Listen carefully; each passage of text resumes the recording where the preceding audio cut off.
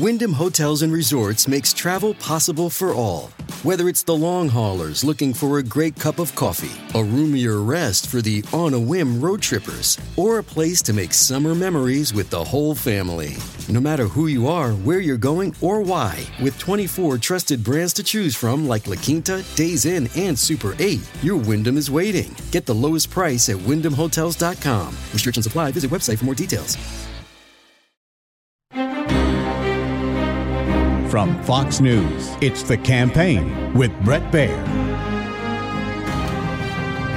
Last week, President Biden signed multiple executive orders focusing on issues such as the COVID-19 pandemic, climate change, and immigration. 6 of the 17 executive actions President Biden signed on his first day dealt with immigration, signaling this will be a major focus for the new administration. Senate Majority Leader Chuck Schumer announced that an impeachment trial would begin in early February per a bipartisan agreement.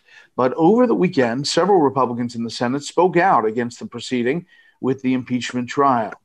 We'll start there with our panel, founder and CEO of Punchbowl News, Anna Palmer, Washington Post columnist and AEI resident fellow Mark Thiessen, and political editor at the National Journal, Josh Kraushaar. Josh, heading down towards this impeachment trial, it does seem a bit like a hot potato politically. Yeah, it really is, especially with the new administration coming in, Trump feeling like a distant memory, and you know, it's interrupting any notion of bipartisanship. And what Republicans are finding is that their voters back home are very pro-Trump and are very adamant against any Republican Senate attempt to convict the former president. And the politics within the party is really trumping the gravity of the looming moment. And it's really put folks like Mitch McConnell, the now Senate Minority Leader, and a lot of his rank and file members in a very difficult position. But on the flip side, and is there a political downside for Democrats pushing this forward instead of, showing that the 100 days agenda is cooking? Listen, I think House Democrats forced the Senate Democrats' hand here by moving very fast. Obviously, they didn't even have a trial. It was a one-day vote on impeachment. And, just the way the rules of the chambers work, the impeachment articles are going to be delivered today, and then they immediately have to get things rolling. I think if you're Chuck Schumer, you're in a new position as majority leader, very tight, obviously, majority with the vice president giving the Democrats the one vote majority in that chamber. They're going to argue and say, listen, we can walk and chew gum at the same time. We can get some of these early nominations through. We've started to see that already. They are going to do impeachment.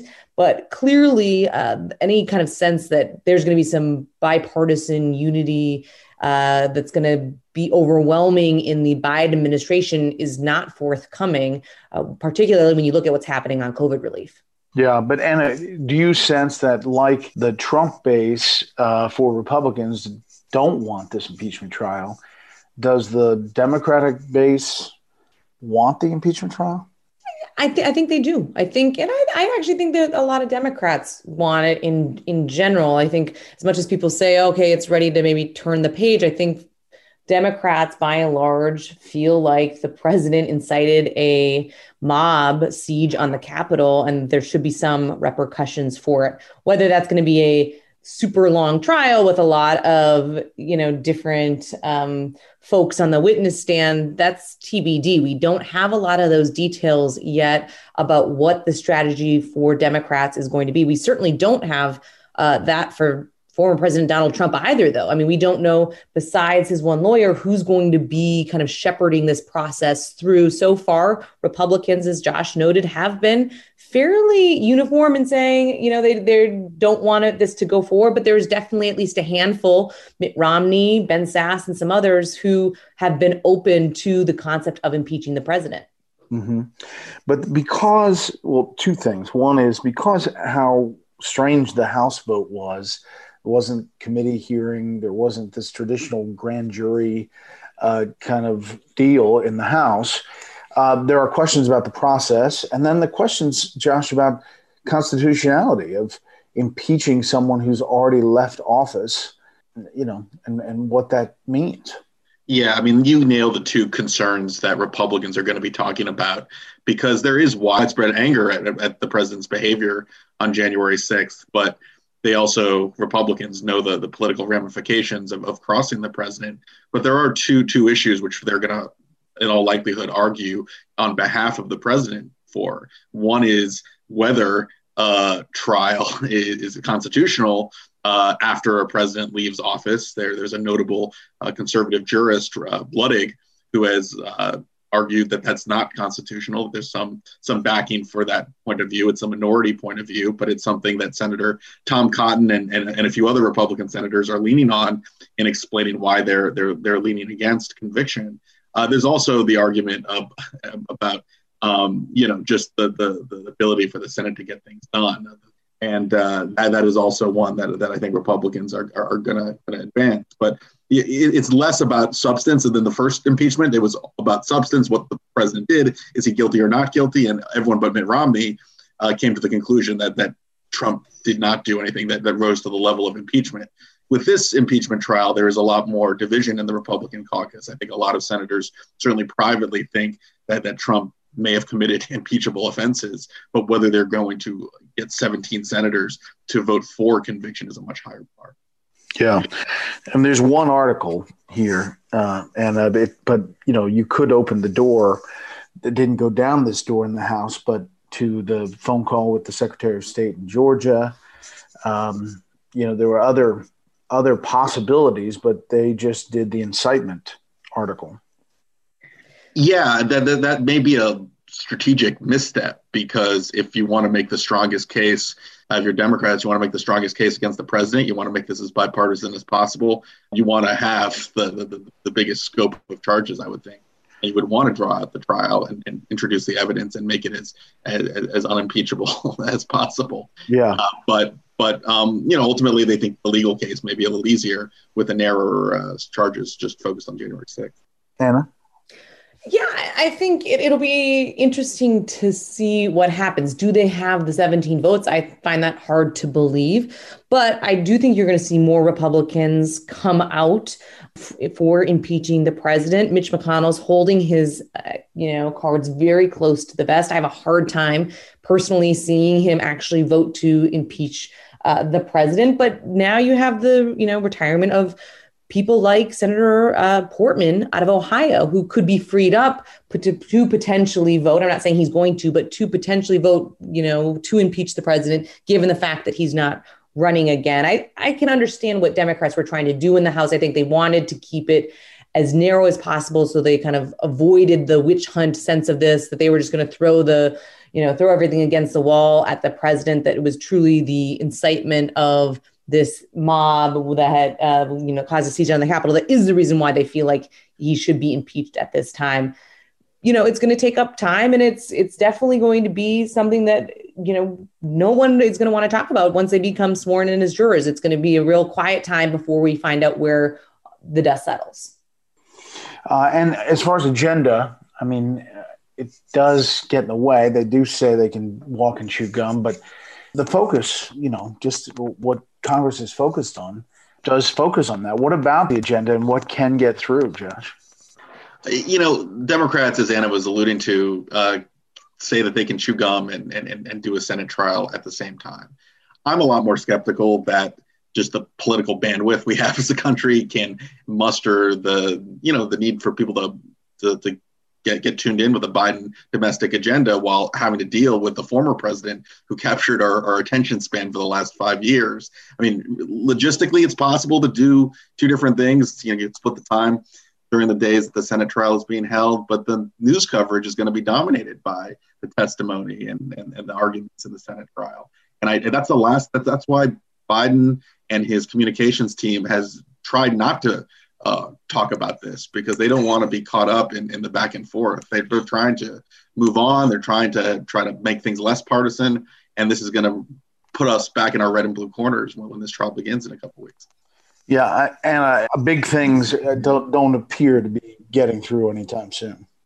No, I mean, I think when you alluded to in the beginning was the fact that he did all of these executive actions I think was a nod to the fact that Congress doesn't do anything fast. When you look at what they did regarding immigration reform, I mean, I think there's very little momentum inside the Capitol to find some kind of bipartisan deal. A lot of the folks that were part of the previous gangs have already said they're against what President Biden has put out there. When you look at COVID relief, I think they're going to have a very, very, very difficult time finding actually a bipartisan deal. And the fact that they're going to go down the pathway of reconciliation, which is kind of in the weeds procedural effort, but that basically requires only 51 votes, is basically a nod to the fact that they are saying it's going to be Democrats who are going to pass this bill. It is not actually going to be a big bipartisan effort where you're going to have Republicans at the signing ceremony at the White House for this. So I think it is probably much more incremental. And there's a lot of skepticism of both Republicans and I think even some moderates of having another massive COVID relief plan, in the next month or so.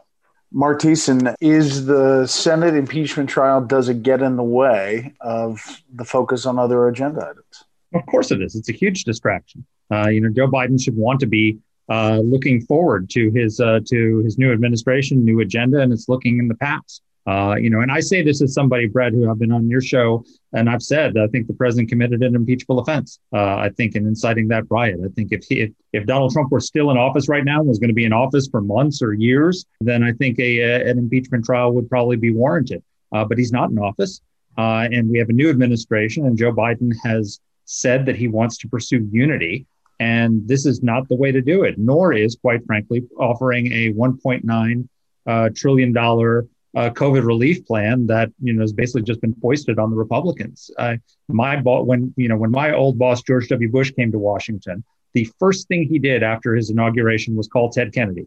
And he was the most liberal member of the Senate and said, Ted, I want to work with you on education reform. He didn't present him with fait accompli. He said, I've got ideas. Let's get your ideas. Let's work together and come up with a bill that became the No Child Left Behind Act. Bill Clinton, one of the first things he did in Washington was reach out to his Republican and Democratic predecessors and push for the passage of the North American Free Trade Agreement. Joe Biden doesn't have anything like that. Reaching out, presenting Republicans with a $1.9 trillion bill after they just passed almost $1 trillion in COVID relief is not an effort towards unity. So I think he's messing up the unity push. So does it politically, come back to haunt by 2022, or does it flip the other way where the focus on it reminds people of the actions of the president and thereby hurting Republicans? Well, it actually helps Trump because remember, and I was opposed to the first impeachment, but the headline was Trump acquitted. And he held it up at that White House briefing. The odds are that the Republicans are not going to vote to convict him, and they will either because they either believe it or because it's politically convenient. They will say, "Look, we're not going to do this because we think it's unconstitutional to convict somebody, to impeach and hold a trial of a president after they've left office." And so that will be the justification for them to vote no without going into the merits of the case against the president or whether he was responsible or not. So he's going to be acquitted, and he will take that as a vindication. So why would the Democrats want to vindicate Donald Trump by having the Senate reject the charges against him and basically endorse what he did? We'll hear from our panel after this. Fox News Radio on demand on the Fox News app. Download the app and just click listen. When you swipe left, you can listen to your favorite Fox News talk shows live. Swipe right for the latest Fox News Radio newscasts on demand. Fox News Radio on the Fox News app. Download it today. There are some Republicans, obviously, who don't want to see Trump run again. And this would be a way to have a vote that prevents that, I guess. It would. Certainly, but not if he's acquitted, and if he's convicted, he'll sue because this is an open constitutional question. It's never been tested in court. There have been impeachments of, I think, a Secretary of War after they left office, but it's never been challenged in the courts. I think Donald Trump would sue. We'd have a huge litigation. It would go to the Supreme Court, and it would be Donald Trump back in the news again for an extended period of time fighting over this. Just to pick up what Mark was talking about, though, I think there are certainly Republicans who are relieved that Donald Trump is no longer in office, that he has kind of had his Twitter taken away from him. But when you look at what's happening across the country, you look at what happened in Arizona over the weekend with Kelly Ward winning and deciding to censure Cindy McCain and Jeff Flake and Doug Ducey. I mean, the vast majority of the energy of the Republican Party is Trump's Republican Party. And as much as, there might be establishment Republicans in Washington who are tired of it or wish that he would go away, it's hard to see that split screen stopping anytime soon. And frankly, that's really where the momentum is for Republicans. If you look at who won in this last election, in the House in particular, you have a lot of real Trump Republicans who won. Yeah, Josh? There's also a politically pragmatic reason why Senate Republicans may not move towards conviction. And it looks at what happened in the House vote, where you had the 10 Republicans, including Liz Cheney, voting to impeach. But you had another, several dozen at least or so, who strongly condemned the president's behavior, but decided to fall short of an impeachment vote. And those Republicans, like South Carolina freshman Nancy Mace, are not getting quite the level of animus with that Trumpy base that the 10 Republicans who voted to impeach are. So Republicans are very cautious and mindful about not wanting to make a martyr out of Trump too. And, to the points that both Mark and Anna made, if you vote to never let him run for office again, which is the most tangible benefit you would get out of an impeachment vote, that actually could make the Trump movement a whole lot more powerful in these Republican primaries, in the races in the states that Anna was talking about. So there is just a pragmatic political reason, even if you're not on the Trump wing of the party, not to empower it any further by giving him a real grievance that could latch on. And you have a Patriot Party, a third party that becomes a Trump party. It's hard to see the math of how Republicans win seats. Any chance of division within the Republican Party, any prospect of division within the party between the more traditional element and the more Trump-friendly element, almost guarantees Republican losses all across the board. Republicans can win if they keep that coalition together, and that's what ultimately I think Mitch McConnell's goal is going to be, as angry as he is at the former president now. But the threat of a Patriot Party, however much of a long shot it may be, that would divide the party automatically and automatically hand Democratic wins in key Senate and House races in 2 years. Just imagine if Bernie Sanders had decided to run as a Democratic Socialist and not accept his defeat in the Democratic primary, and you had Joe Biden, Bernie Sanders, and Donald Trump on the ticket. Trump would be president. It's going to be the same thing in reverse. If there's a Patriot Party, you're going to split the conservative movement and destroy the conservative movement, at least in the short term. All right, panel, thank you very much. A little bit of presidential trivia here. On January 20th, 1937, President Franklin Delano Roosevelt became the first U.S. president to be sworn into office in the month of January. The Constitution had originally established March 4th as Inauguration Day in order to allow the newly elected candidates to travel to the Capitol, but following technological advances in transportation, the date was moved to January 20th with the passage of the 20th Amendment in 1933. That'll do it for this week. You can hear more of this series at foxnewspodcast.com or wherever you download podcasts. Make sure to leave a rating and review. We want to hear from you. For Anna and Mark and Josh, I'm Brett Baer. We'll see you next time.